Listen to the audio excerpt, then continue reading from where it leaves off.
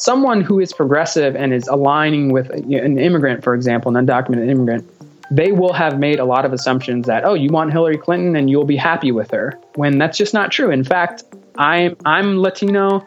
Most of the people I know are Latino. They are not at all happy with Barack Obama or Hillary Clinton.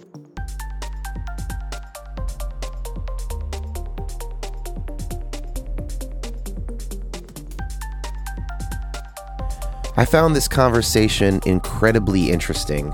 At first, it might kind of seem like a standard nonprofit voter advocacy conversation, but pretty soon it gets into some really fascinating territory. A little bit about Brett's organization. It's called Vote Allies, and they put together eligible and ineligible voters. So there's different kinds of ineligible voters, certain felonies, if you're a legal resident but not a citizen, and there are other things as well. But anyways, these people willingly get together and they discuss politics and worldview with the explicit aim of sharing their vote. But as you'll see, this purposeful blending of worlds has other consequences. So I hope you enjoy this conversation as much as I did. I loved it.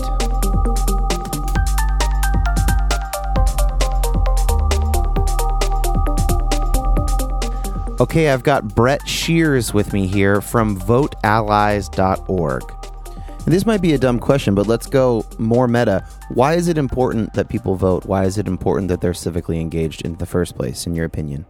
When we feel we have no influence, we're actually much more likely to do things like act out, to be lethargic and apathetic, to not pursue the things that we want to pursue, to let our communities degrade. All of that. Once you feel you have a little bit of control and power over the system, you're much more likely to go after, seek the results you want, and then ideally achieve the results you want. Yeah, you could imagine like teenagers, well, maybe not teenagers, they're too young, but you could imagine like kids in their 20s, and are they going to deface the local skate park with graffiti or whatever? Well, if they were part of a group that got the bill through the city council to build that skate park, absolutely, they are definitely less likely to deface it. And in fact, if they hear someone talking about how they're planning on defacing it, they might step in, right? Yeah. And it's a microcosm of what you're talking about. No, I mean that's a perfect example to illustrate, because what you're talking about is stakeholdership. When people have a stake in what's going on, again, back to the neighborhood council system, this was the great dichotomy. When people think of community organizations like the neighborhood council system, they almost exclusively think of land-owning people. And that's largely true, because those people have a huge stake. They have a financial stake in the quality of their neighborhood. So they have more incentive, really, at this point to participate. But it is the other groups who have, of course, a very large stake. They may be more transient because they're not, landholding and sitting on a property. But at the same time, it's up to us to say the quality of our life here in this neighborhood, or whatever level of community you want to define, should be good. It should reflect our values. And that's kind of what democracy as a whole, I think, is set up to do, is to reflect the values of the people who are affected by the government. You know what I mean? So a big part of what Vote Allies does, too, is tries to get the voice of the people who are affected by policies. This particular election, immigration, you're talking about non-citizens. Those people are directly affected by presidential politics, federal politics. And then people who are formerly incarcerated, you're talking about a huge group of people who are going to be affected by criminal justice reforms or lack of reforms. And to not have their voice in the democratic process is a huge loss to us all, because you're talking about this group of people who have firsthand knowledge of how these policies play out. Okay, so the counter argument that first comes into my head that I could imagine someone making is, if you've been incarcerated on certain kinds of charges and convicted of them, haven't you lost your right to have a part in this conversation? Isn't it up to the rest of us who have not done that to make choices, and that's just the way the cookie crumbles? What do you say to that? Yeah, I think there's two really important ways to look at it. The first one is, by asking the question, you've now initiated the conversation. And I think that's a good one to have, meaning felonies or what kinds of crimes in general should prohibit you from voting.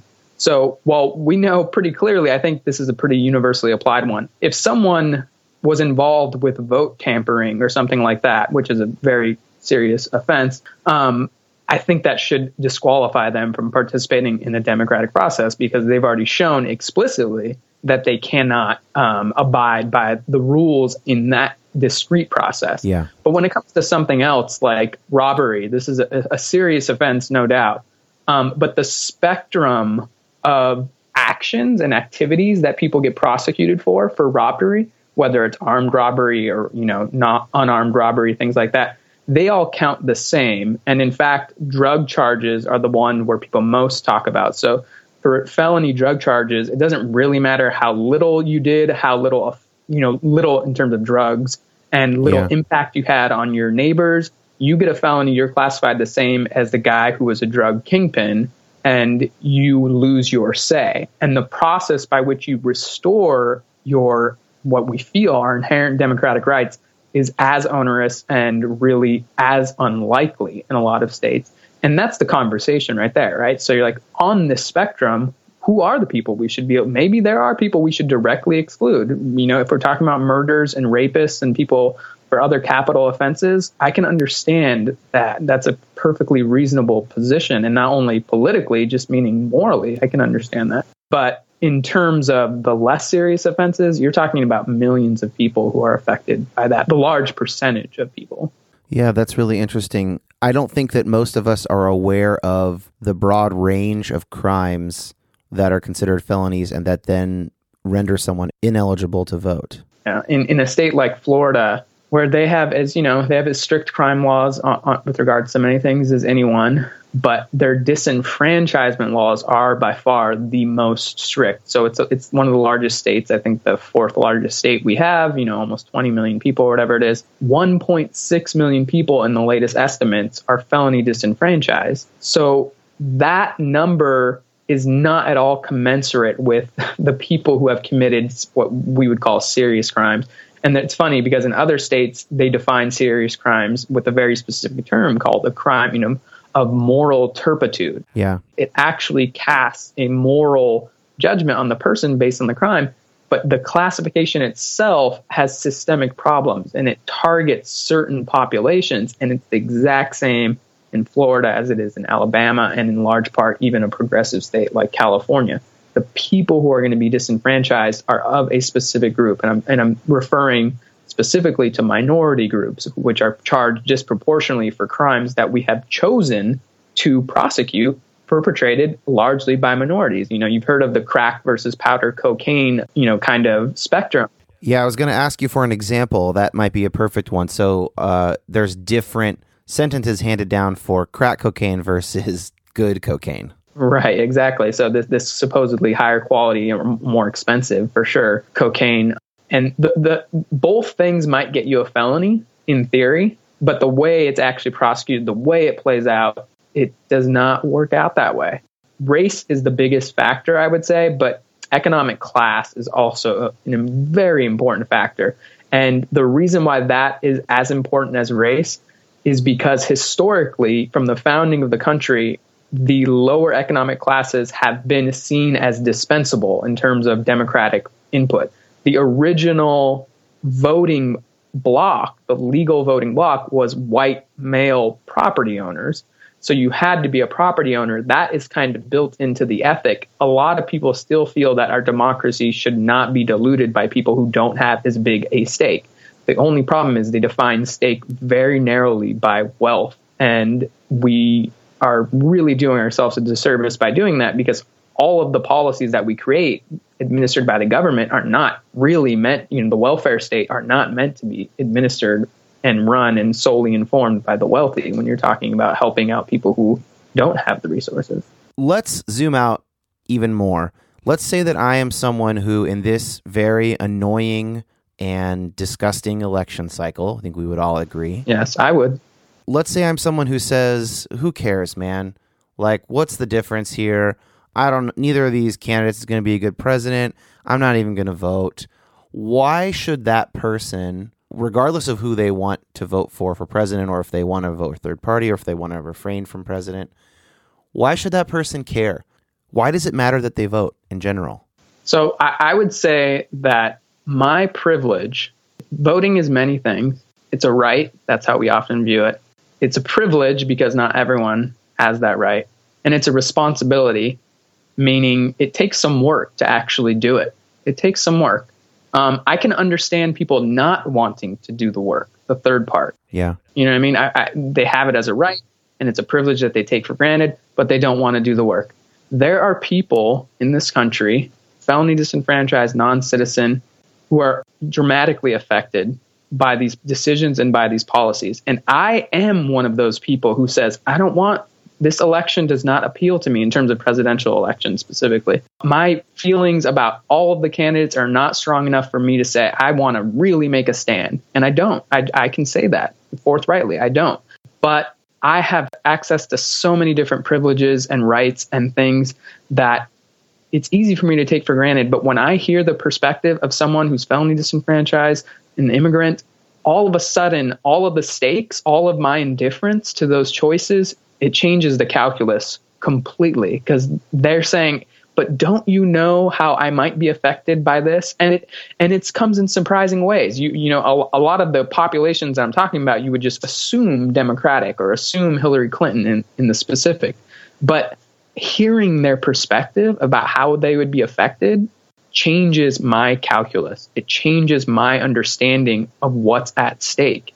And the person that you described, maybe they're apathetic, but at least they've kind of thought about this system. They thought about the choices that they have at hand, and they may be indifferent to the choices. That's the difference between apathy and indifference. Apathy is I checked out. I've stopped listening. I don't care.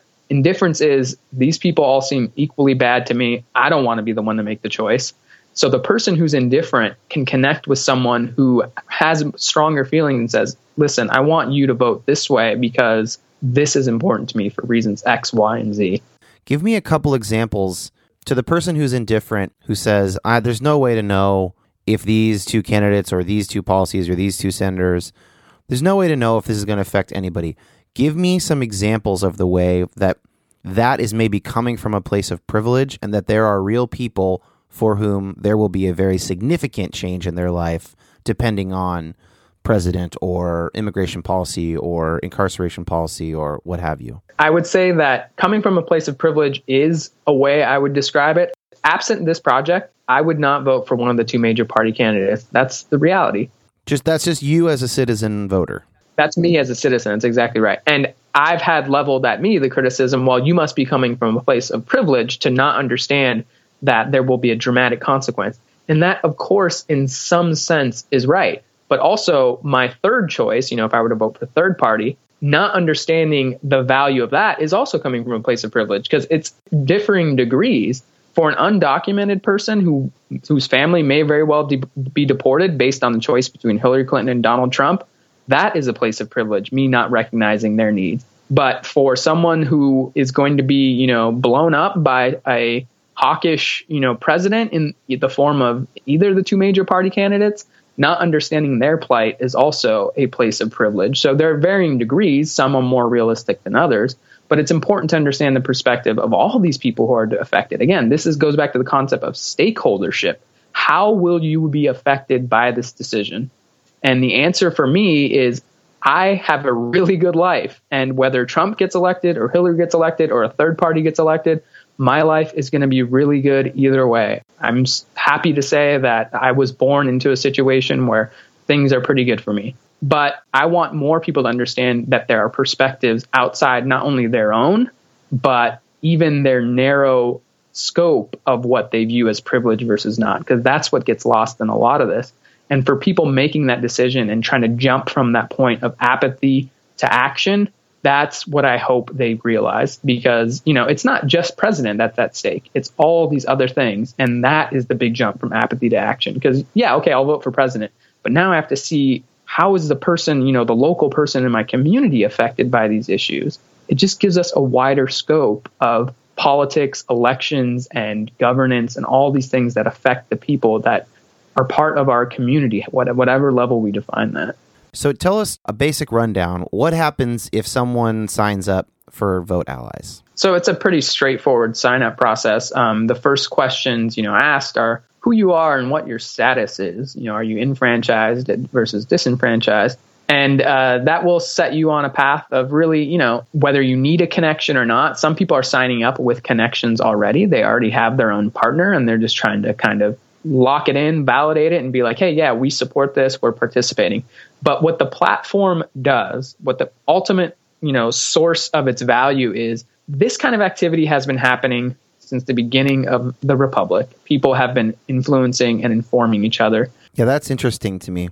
Yeah, well, I'll just real quick tangent. Women obviously didn't always have the right to vote, yet husbands and wives would confer with each other all the time. That it was very reasonable to say that this was a household vote, and the husband would ultimately vote on behalf of the household after some conference or whatever it was. That, in theory, anyway, yeah, exactly. No, this was a minority of people. This was a small minority of husbands and wives who did this. There's no way to overstate that. Sure. But the fact is, it was a reasonable thing to do, and no one would have been begrudged you for doing it. They'd have been like, yes, of course, your wife should inform you, and you should talk with her, and that's a reasonable thing to do. And of course, that changed in the 1920s when women got the right to vote. But this is happening to this day. So you have mixed status families. The husband and wife in that example is mixed status. One can vote, one cannot. Yeah, we have a couple that are friends of ours, and the husband is from New Zealand, and the wife is American, and the husband has a lot stronger political views on certain issues than his wife, and he's like, man, I really wish I could vote, but I can't. All I can do is speak with my wife, and then it's ultimately her decision. So it really does happen quite a bit. Yeah, you hope to influence people. I mean, it's happening by the millions in every election. It's a very common thing, but that's with people and it's a reasonable thing to ask your wife how you feel if one of you's disenfranchised or not. This is for people if you don't know someone, because you can't just walk up to someone on the street and be like, hey, are you undocumented immigrant? Or, hey, do you have a felony conviction in your past? Yeah, we don't recommend people do that. Exactly. That was the first thought of the platform itself. Like, what kind of service does it actually provide? Well, it eliminates this awkwardness of you actually having to go up and ask someone to do that. That's just an unreasonable thing to do. And it's equally unreasonable for you to be undocumented or you to have a felony to be like, hey, can you vote on my behalf, stranger? That's not really something that people should be doing. But this, when you sign up, the expectation is already there. I know these people can't vote for reasons X, Y, and Z. We don't get into the details. If you have a felony conviction, we don't ask you what it was for. We don't ask you any details about that, the level of severity of it. And if you're a non-citizen, we don't ask you which kind. We don't ask you if you're undocumented versus legal permanent resident versus student visa. It's not really important because it's mostly symbolic. If you have taken the initiative to be like, I want to take on this responsibility of learning and exercising a preference, then that is enough for us. Okay, so that's really interesting. So what you're not saying is, here is our platform on which people should be allowed to vote. You're just saying, look, if you can't vote, you can't vote, and we're not going to be able to change that ourselves. However, if you want to be a part of the political process, then we want you to be able to be a part of it through influencing people who can vote. And that's an interesting distinction. Yeah, I would say that is absolutely correct. That is the core service we provide. Me, as a political person, as an advocate, I do advocate for the larger policies. There's no doubt. I'm out there saying, sure, hey, we should change the policy to enfranchise more people. There in San Francisco, for example, they have a ballot initiative this November. It's limited just to the San Francisco School Board that would enfranchise non-citizens to be able to vote for their school board representatives. And the reason why they feel that that's important is because a large percentage of their constituents, of the students who attend schools at SFUSD, are children of non-citizen parents. So it's irresponsible not to want to engage them in the process. And how many times do we tell parents, you should be involved in your child's education? Is that not a good thing? Do we not want them to be involved in some way? Then why do we have these explicit barriers telling them do not participate? Of course, some still overcome those barriers, and despite being non-citizens, they are actively involved. But, there's this wide spectrum of people who are precluded from participating, even though we really do want their perspective. In Los Angeles, for example, it's 58% of school-age children have at least one parent who is a non-citizen. That's staggering. You know what I mean? To not have that perspective for electing the representatives, that is a tragedy. That is what I call a crisis of representation. You are not actually getting the perspective of parents who care about their children's education really involved. Now, what percentage of them will vote once they are enfranchised? Well, I mean, of course, there's going to be a big learning curve. There might be big turnout the first time after, but it's going to have the same problems as every eligible population of voters. But confusion, I would say, is one reason why suppression or lower turnout might happen against traditionally disenfranchised population. And that's kind of one of my main talking points with regards to any disenfranchisement, is that confusion is one of the most potent sources of voter suppression. And you see it with felony disenfranchisement above everything. So the number is about 6.1 million people nationwide are felony disenfranchised.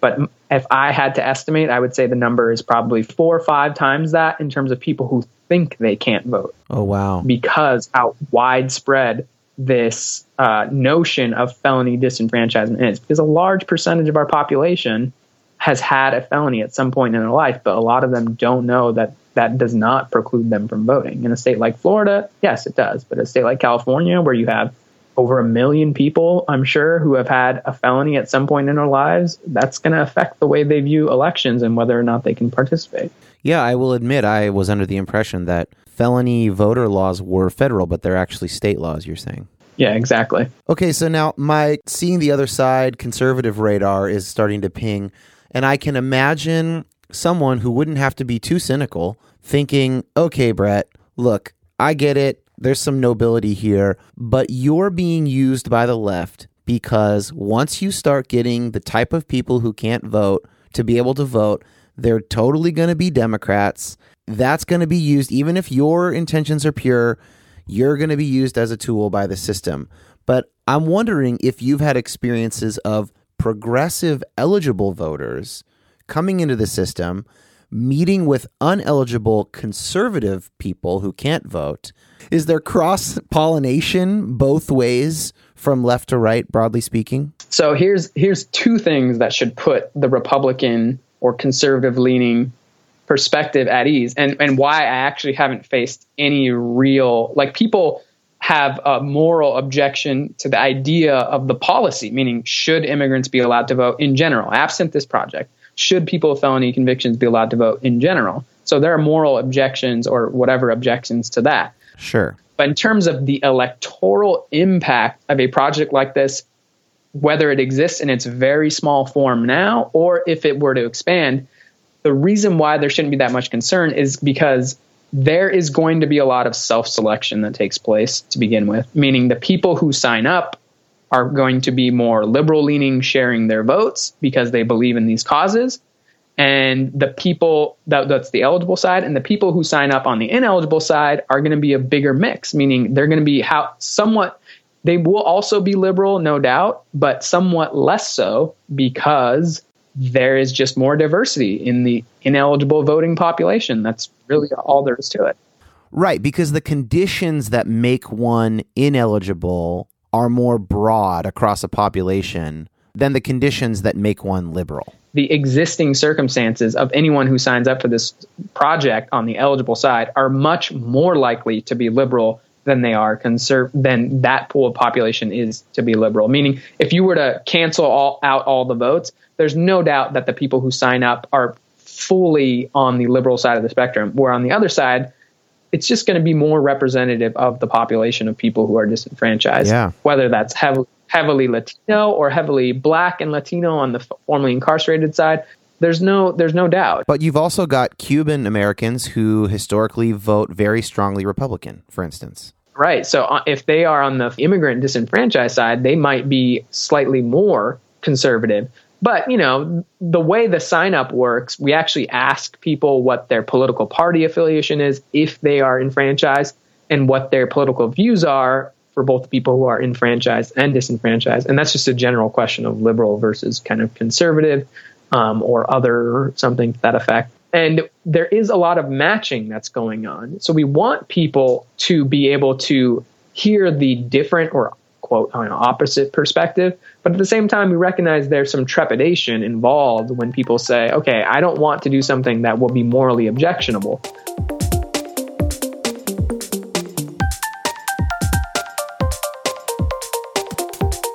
Give us some examples of perspectives that a non-eligible voter might have that would be worth the rest of us considering and absorbing into our own political thought? One complication with a question like that is just by virtue of being an immigrant, for example, doesn't mean your top priority is immigration. Right. Which is one of the most fascinating things about this.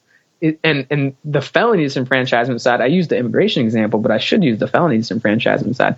Just because you have a felony or because you were recently incarcerated doesn't mean that that's something you're thinking about. Right. Prison reform might not be your number one issue just because you've been in prison. No way. Yeah. You'll probably be out saying, hey, I want the economy to be doing better so I can get a job, right? Which thing is going to help me get a job? And the reason why I just bring that up and it's important is not because they don't care about that. They have knowledge of it. They've internalized all their experiences. It's just that their preferences are informed by this other and possibly more immediate concern. And the same thing could be said of immigrants, especially depending on where you fall on the spectrum of, whether you're documented versus undocumented kind of thing. But even for people who are undocumented, they do have an immediate concern. I want to be here. I want a path to citizenship. I don't want to be deported, or I want a path to at least legal residency, right? And for those people, understanding their preferences is mostly the same thing with the felony disenfranchised, is understanding what their most pressing concern is and why. So why is it? And why does this particular candidate or ballot initiative reflect those preferences? Because there are some people, maybe the Cuban example that you're using, who are going to be for Trump, yet they are on the immigration spectrum somewhere, whether they're legal or undocumented, whatever it is, and they're going to be for him. And then the key question after that is, why? Why are you for him? Because they're like, what? I want someone who's going to be producing more jobs, and I think he's going to be the one to do it. And I think I'm not. Right. I don't have to worry about being deported or my family, or I don't think he'll actually do the things he's going to say.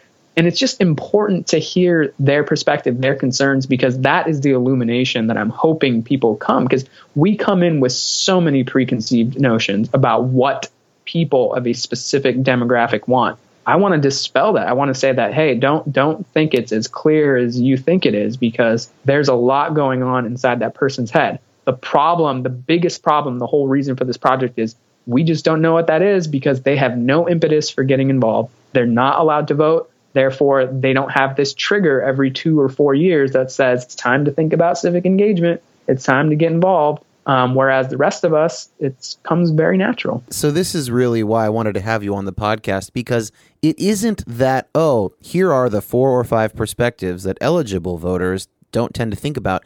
It's actually interacting with a real person on the margins, which then smashes our categories of, everyone is one of 2 categories, right? That's what it does. Exactly. You think, here's a complex human being, and they have their own views on all of these issues, and I wouldn't have been able to anticipate what those views are because they are their own person.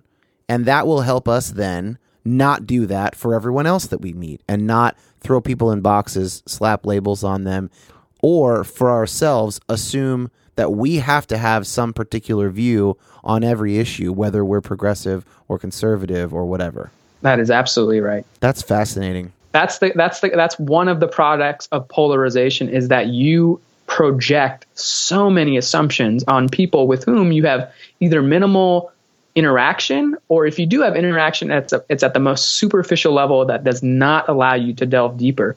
And then what we find, the result of that, is that there's this blunt instrument that we have, which is the vote, and then ultimately the candidate who's supposed to be some kind of manifestation of all this, which I voted for candidate X. The implication is that I agree with candidate X. But what I have in this project and with all of the work that I've been doing is, a large percentage of the immigrants are going to come in, they're going to share a vote, and they're going to vote for, let's say, Hillary Clinton, for example. But what you found in your conversation is that they have an innumerable number of reservations about that vote. They are no different than other people who say, yes, I will do it, but these are the things I want you to consider. These are the things that I am worried about. And the enfranchisement debate that's going on, the devil's advocate side talking about how Republicans would view this, is that, yeah, you're right. There's no doubt that some people are going to vote more for one candidate than another, more for one party than another, but you never stop to ask why. And that is one of the products of polarization, is that you could easily be meeting the needs of these concerns as a party, as a candidate, whatever it is, but you just took it for granted that they might end up voting this way, and you never did anything to address the concerns. So people who are concerned about like, oh, the Electoral College is crap and our votes don't really count, this is a way for people to get a more nuanced understanding of an American voter, and especially an American voter that they would have no interaction with otherwise, almost definitely. And to start thinking about it less in terms of, well, the Electoral College is going to determine the president and my state vote doesn't matter because I'm in Washington. It's going to go blue no matter what. This is kind of bringing up like, hey, there are a ton of issues, policy decisions and whatnot that affect people's lives. And people who are ineligible to vote are far more likely to be on a knife's edge around those policies in terms of how it will affect their lives than someone like myself owning my home, white male, living in Seattle. Well, you just hit on something that's incredibly important, because we could talk about the drawbacks of the Electoral College versus popular representation and what informal or de facto disenfranchisement looks like for a state like California. You can say, oh, well, we're going to vote for Hillary, so what's the point? That is kind of the whole essence of a project like this, is that all of my studying about voting and politics has helped me come to realize that it's not about the actual vote you're casting and its effect on the electoral outcome. That can't be what it's about, because statistically, that is so microscopic and almost as close to 0% in a state like California as is possible, that it has to be about something else. Why am I doing this thing if it doesn't actually have an electoral impact? And again, we can talk about the drawbacks of the Electoral College, but why am I actually doing this thing? Well, it's because I want to be engaged. I want to take this responsibility seriously. I want to be involved enough to understand what's going on in my community. That privilege, that responsibility is easily transferable to someone who does not have the right to vote. So that is the difference. If the difference is, if it's literally just the vote cast and its electoral impact, then this isn't very interesting. But if it's the process, if it's the understanding, then all of a sudden it has a lot more weight. And that's what I encourage all my friends to do who are really disenchanted by this whole notion of being informally disenfranchised by the Electoral College. I'm saying, okay, well, what else are you doing? Like, how else are you being involved? How are you putting the pressure on to whatever capacity, to whatever extent you can, be involved? And it's not just about the vote. So, Brett, I just find this issue so fascinating. It seems like it's the razor's edge in the middle of like 5 different topics. And I know this is not a religious podcast, and I don't know if you're religious at all, but it makes me think of, as a Christian, it makes me think of Jesus, who says, you have to lose your life that you might gain it. Unless a seed falls into the ground and dies, it won't produce a tree. And there's kind of this weird thing here where you could think of this in those terms. You could think of it like, unless you cede your own preferences and hear someone else's preferences, you can't even really live out and get the kind of life that you want with your preferences. I mean, I think that what Jesus says in those parables is basically, a life of pure self-interest is not a good life. The only good life is one in which you're willing to give up your self-interest, and then, paradoxically, you will have a much more full life. And this is just making me think of like a political version of that. But then it starts political, but it seems like it would never end there with the people who go through this. It must surely lead to insights about the human condition, love for one's neighbor. I mean, this is just where my mind is going, and I'm not trying to shove this down anyone's throat, but like, I'm so pumped about it. Like, I'm so pumped to think about this through the lens of the Sermon on the Mount. And I think there's probably 5 other lenses we could think about it. It just seems to cut to like the core of humans relating to each other. And that's what is getting me so excited. Have you had an experience like that? Yeah. Well, I mean, the way I describe it, I told you voting is many things. Voting is a right, a privilege, and a responsibility. I'm not religious in the sense that I belong to any church or I belong to any particular religion. I'm not atheistic either, but both my parents are, my mother is from a traditional Catholic family and my dad is from a Mormon family, and they both have their own strong faith. But their religious differences kind of made it hard for their children to have any coherent, kind of, Christian faith or anything like that. So I grew up essentially agnostic, but certainly from their influences, I'm a deeply spiritual person. And one thing my parents imparted to me, and it's what I feel is an important Christian value, is sharing your blessings. And for me, I'm trying to frame voting and the right to vote as a blessing that all of this stuff we're talking about with Black Lives Matter, Colin Kaepernick, and the reason why I bring him up in particular is because people tie the flag and, quote, respect or disrespect for it to something like military service. And I understand that connection. I get why people make that connection. And the connection that I try to draw to and I don't take for granted is military service to voting and the right to vote. Interesting.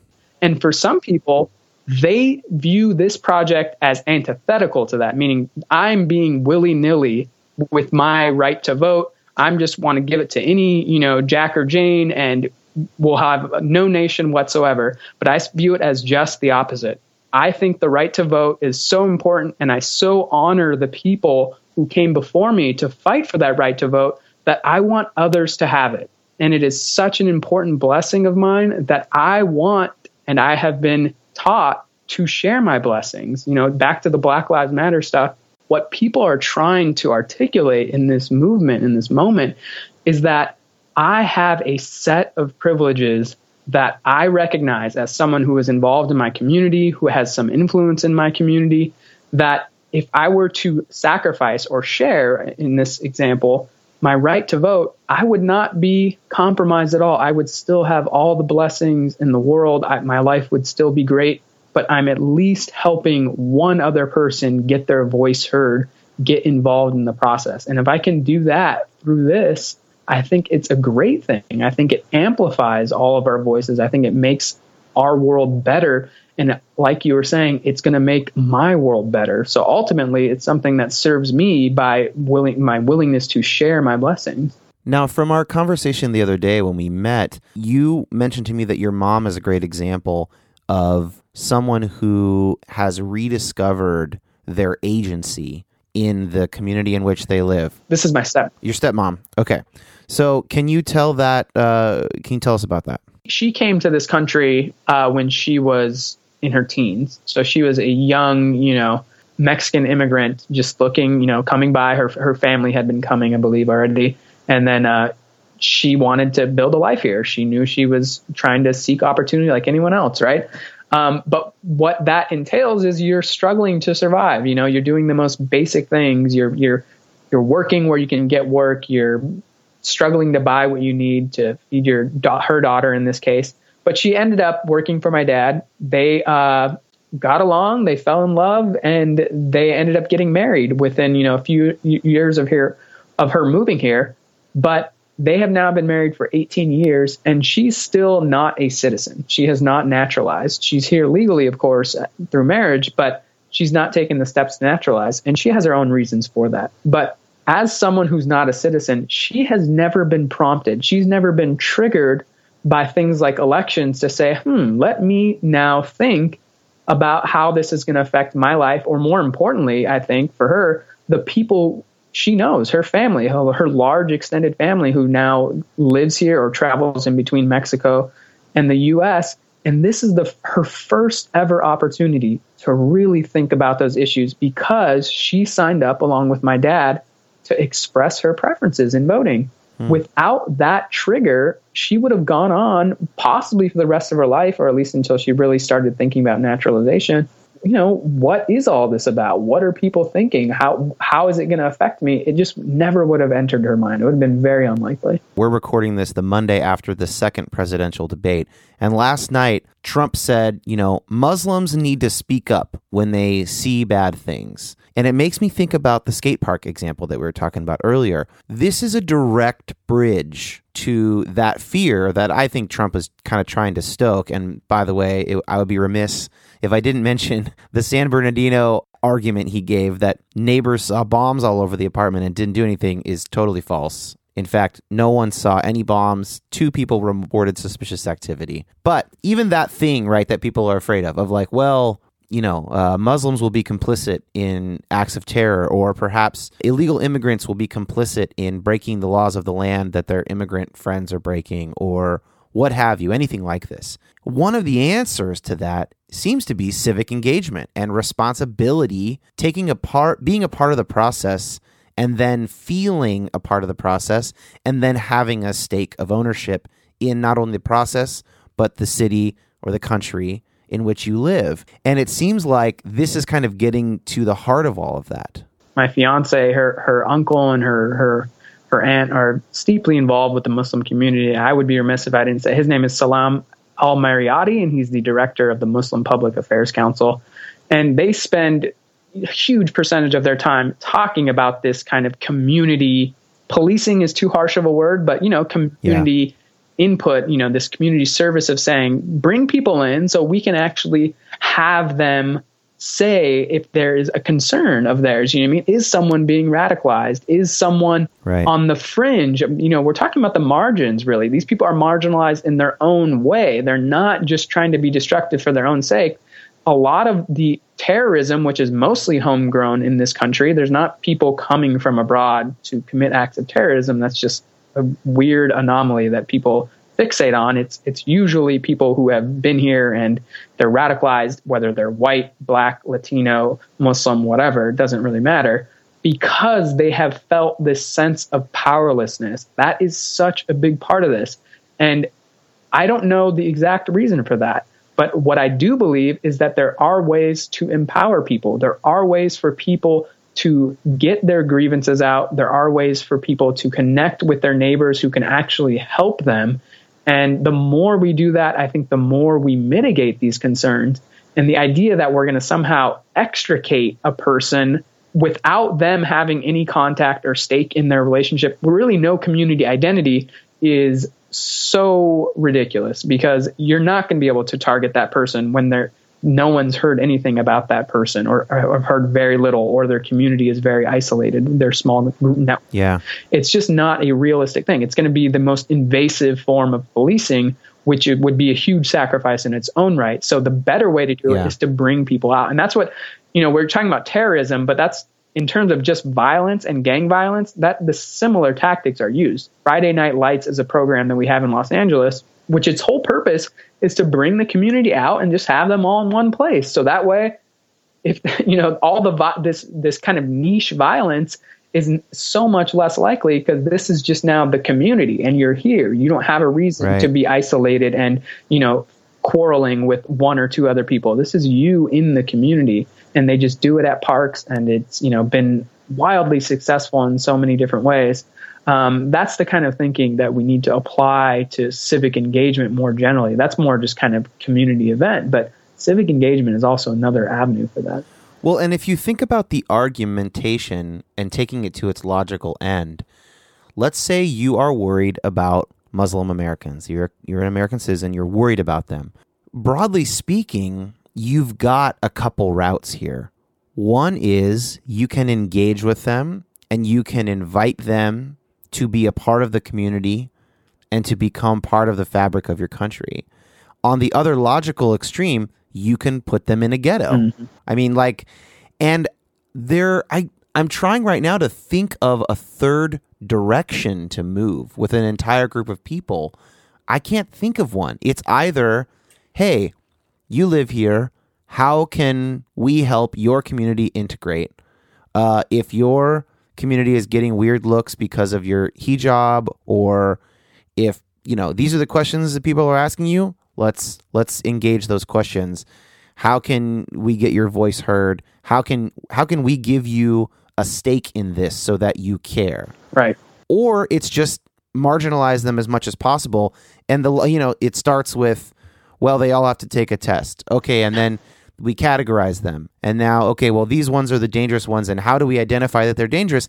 And at some point, you're putting them in the ghettos of Germany. At some point, that's what it becomes. And I'm not, of course, accusing any conservative person of wanting to put Muslims in a ghetto. My argument is just that the line of thinking is either toward push them out as much as possible, give them as little engagement as possible, and police them as strictly as possible to keep everyone else safe of this giant group of millions of people, or it's, hey, come to the party, come to the table, have a seat.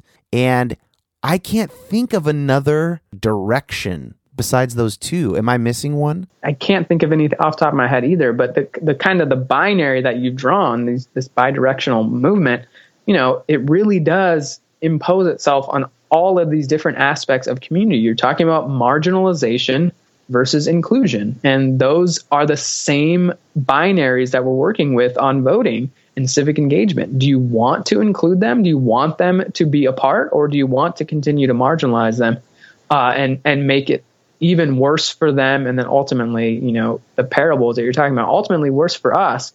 And I don't think that when people talk about the ways in which they marginalize people, and I think even they know it, and we're talking about people who tend to be a little more conservative, they don't do it just from a place of hate or targeting. Of course not. Of course, especially not. Because it's so broadly applied sometimes.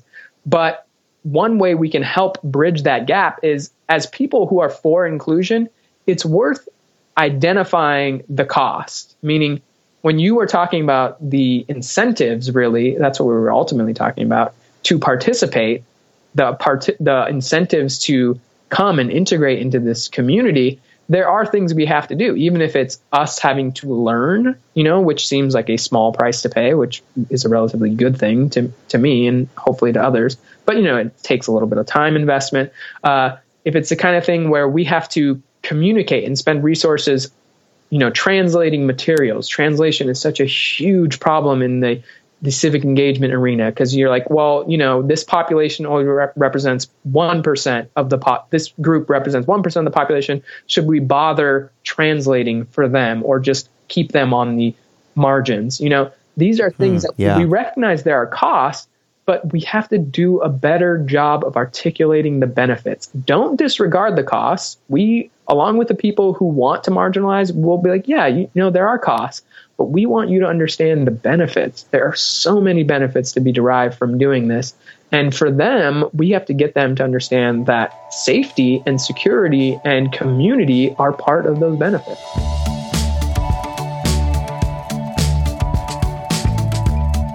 Okay, so we've thrown our brethren on the right under the bus here a little bit and tried to do it gently. Let's take our progressive friends. What are ways that someone on the left might hear about this group? They go, someone says, oh, did you hear about Vote Allies? And they go, oh, that's what a great idea. They're making the world so much more beautiful. But they might go, nothing is required of me. Like, I'm progressive. I care about the rights of the marginalized and the poor. What might they be missing?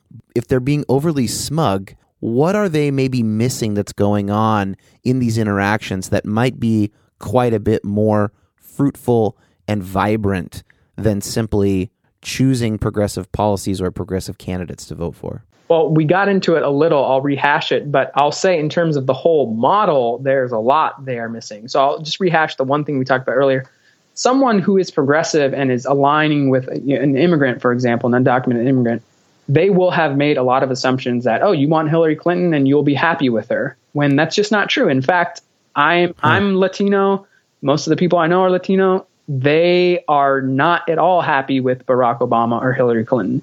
They know that they are the lesser of two evils, but that is exactly the type of language they couch it in. So a person who is kind of, I don't want to, again, use the terminology for its own sake, but just the hyperbolic example of a smug liberal who will have voted Democrat in every election, they are not understanding the perspective of someone who has a lot of ambivalence about doing that, and a lot of concerns about the power structure. The person who's really marginalized, they, even though they might not articulate it in this way, are concerned with the power structure and the power dynamics, not partisan politics. They want to be a part of the process. When someone's putting on a meeting or someone's convening something, they want to be in there. But who they see in there is mostly powerful elite, white liberal elite. And then it's kind of just throwing them a bone every now and then. So this project is not throwing anyone a bone. It's directly engaging people. And yes, more of the people who are eligible to vote might be white liberal, not elite for, most definitions of that. But yeah, they have the same, affiliation. So there is potential problems. So that is one thing that you're doing, is you're dispelling this kind of comfort with the choices or what is happening in the political sphere. But with the model as a whole,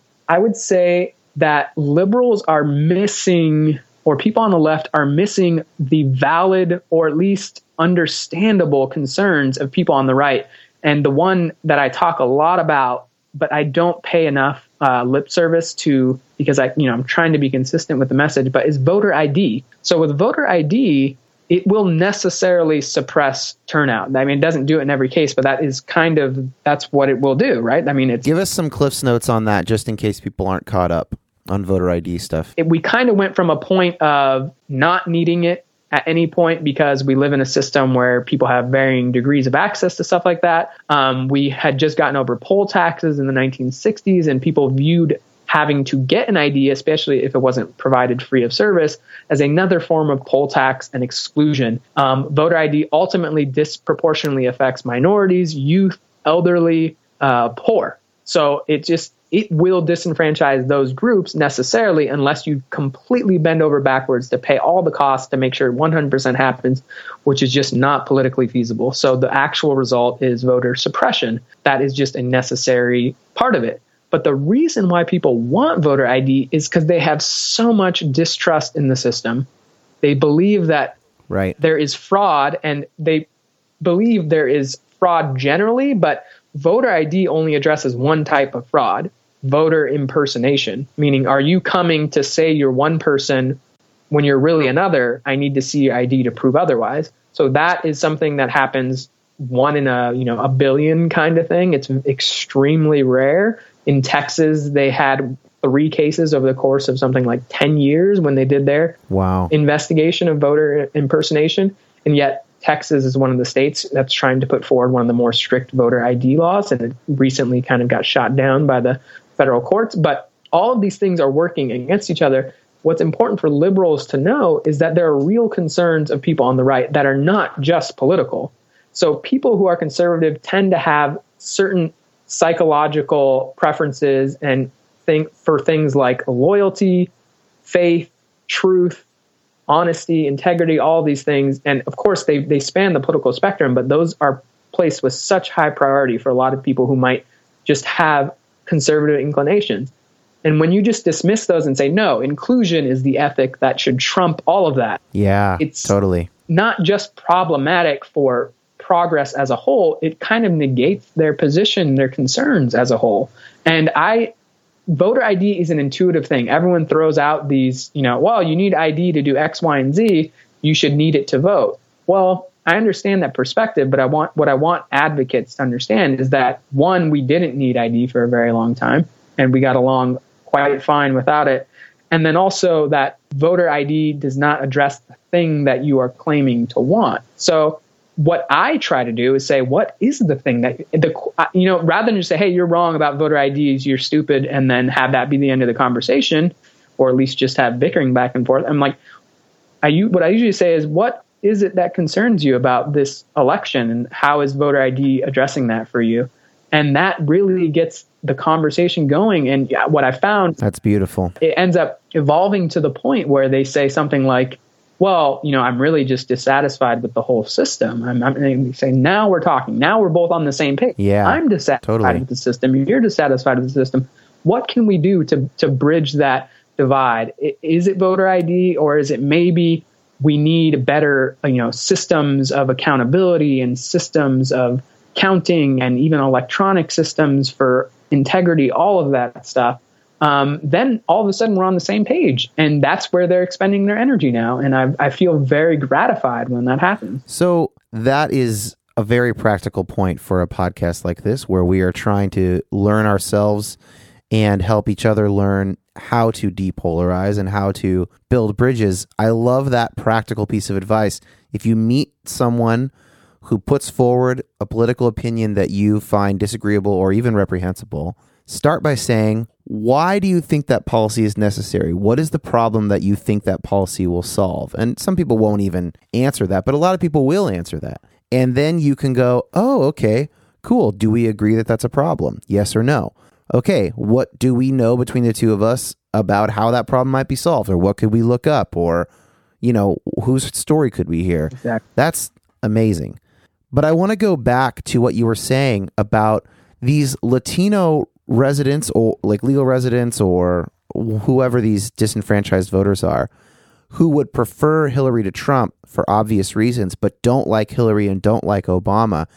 Can you put on your citizen hat, your just Latino male citizen hat, and give us that case? Because I don't think that we hear that argument very often, especially those of us who lean left. Let's hear it. What's that argument? Yeah, you don't hear it at all unless you're not deeply entrenched, but unless you're ensconced in those movements in those communities. And it's so counterintuitive to me, because I'm like, wow, you didn't know that? To someone maybe who's a liberal, you didn't know that all these people are marching against Obama every time he comes to LA? How did you not know that? Because, it doesn't get reported and all those reasons. Yeah, I'll freely admit complete ignorance about that. I mean, I know that his deportation numbers are high, but I also know that so much of the flack he's gotten from the right has been on executive orders that seemingly help out these children who were brought here largely from Latin America. So my impression was like maybe medium. Right. Like I would, if I had to guess, somewhere in the middle or positive. So I'm not only surprised, but now I'm really interested. And that's the big takeaway, is that I wish all 300 million people living in the U.S. could say, hey, it's a complex job and people take complex actions all the time, some of which are contradictory, but also understandable in how they're contradictory. But with this specific example about being Latino and being in the United States and having an opinion about Barack Obama or Hillary Clinton, that identity in and of itself changes the priority, changes the assessment. So when someone says, what do you think about Barack Obama as just generic liberal, you'd be like, he's great. I wish we could have more years of him. The economy's better, et cetera, whatever it is, right? So that would be a general assessment. But when you ask a Latino person in particular, especially an undocumented person, you say, this guy is known for deporting more people than any other president, and also instigating raids in a manner that has never really been done before.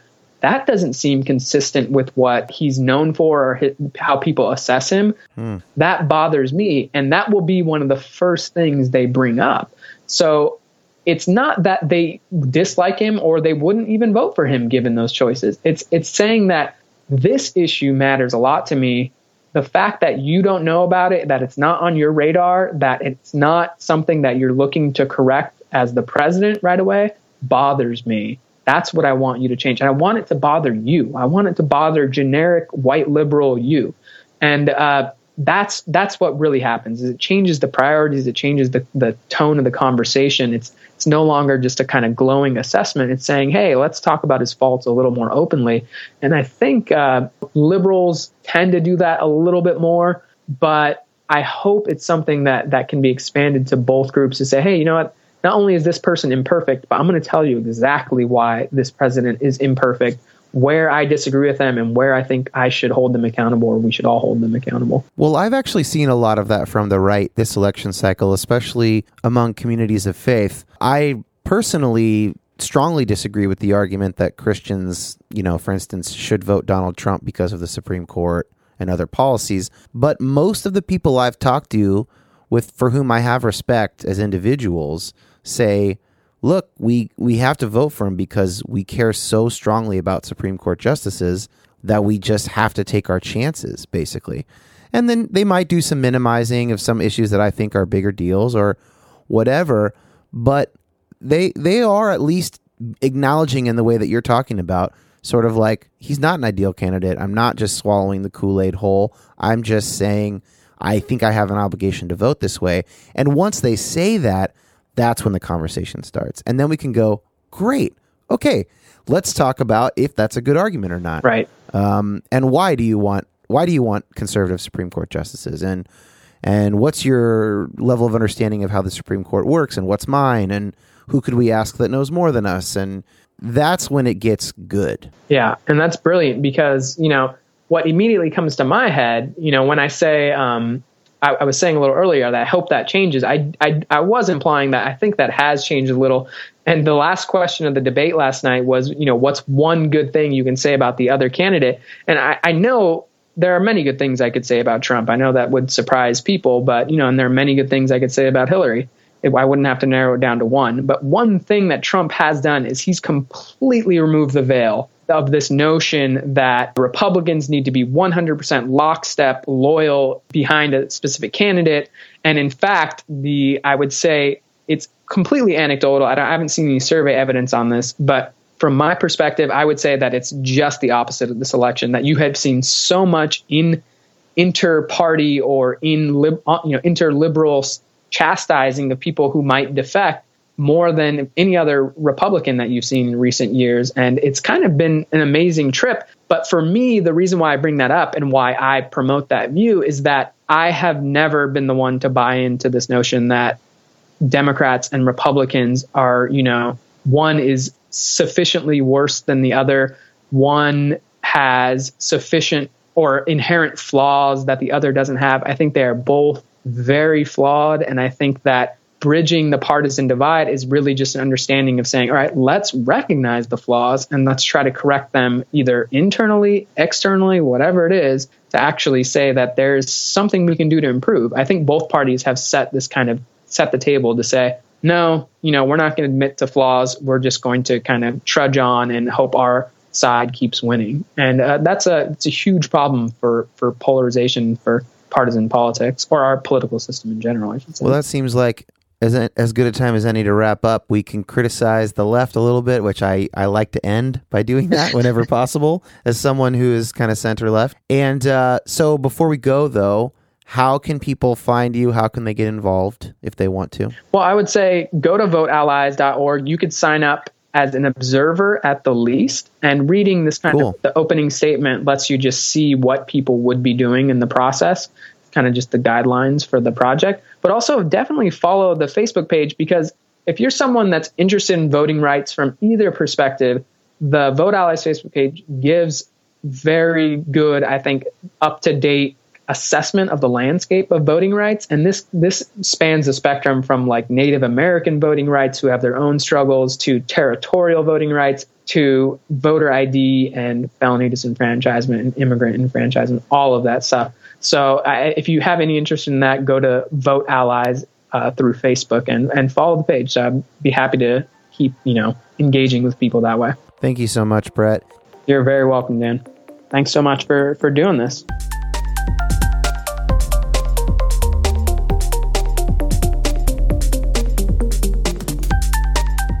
Also, you can find me on Twitter at DanKOCH, and there will be show notes for this episode on our website, depolarizedpodcast.com. Thank you guys, and we'll see you for the next episode.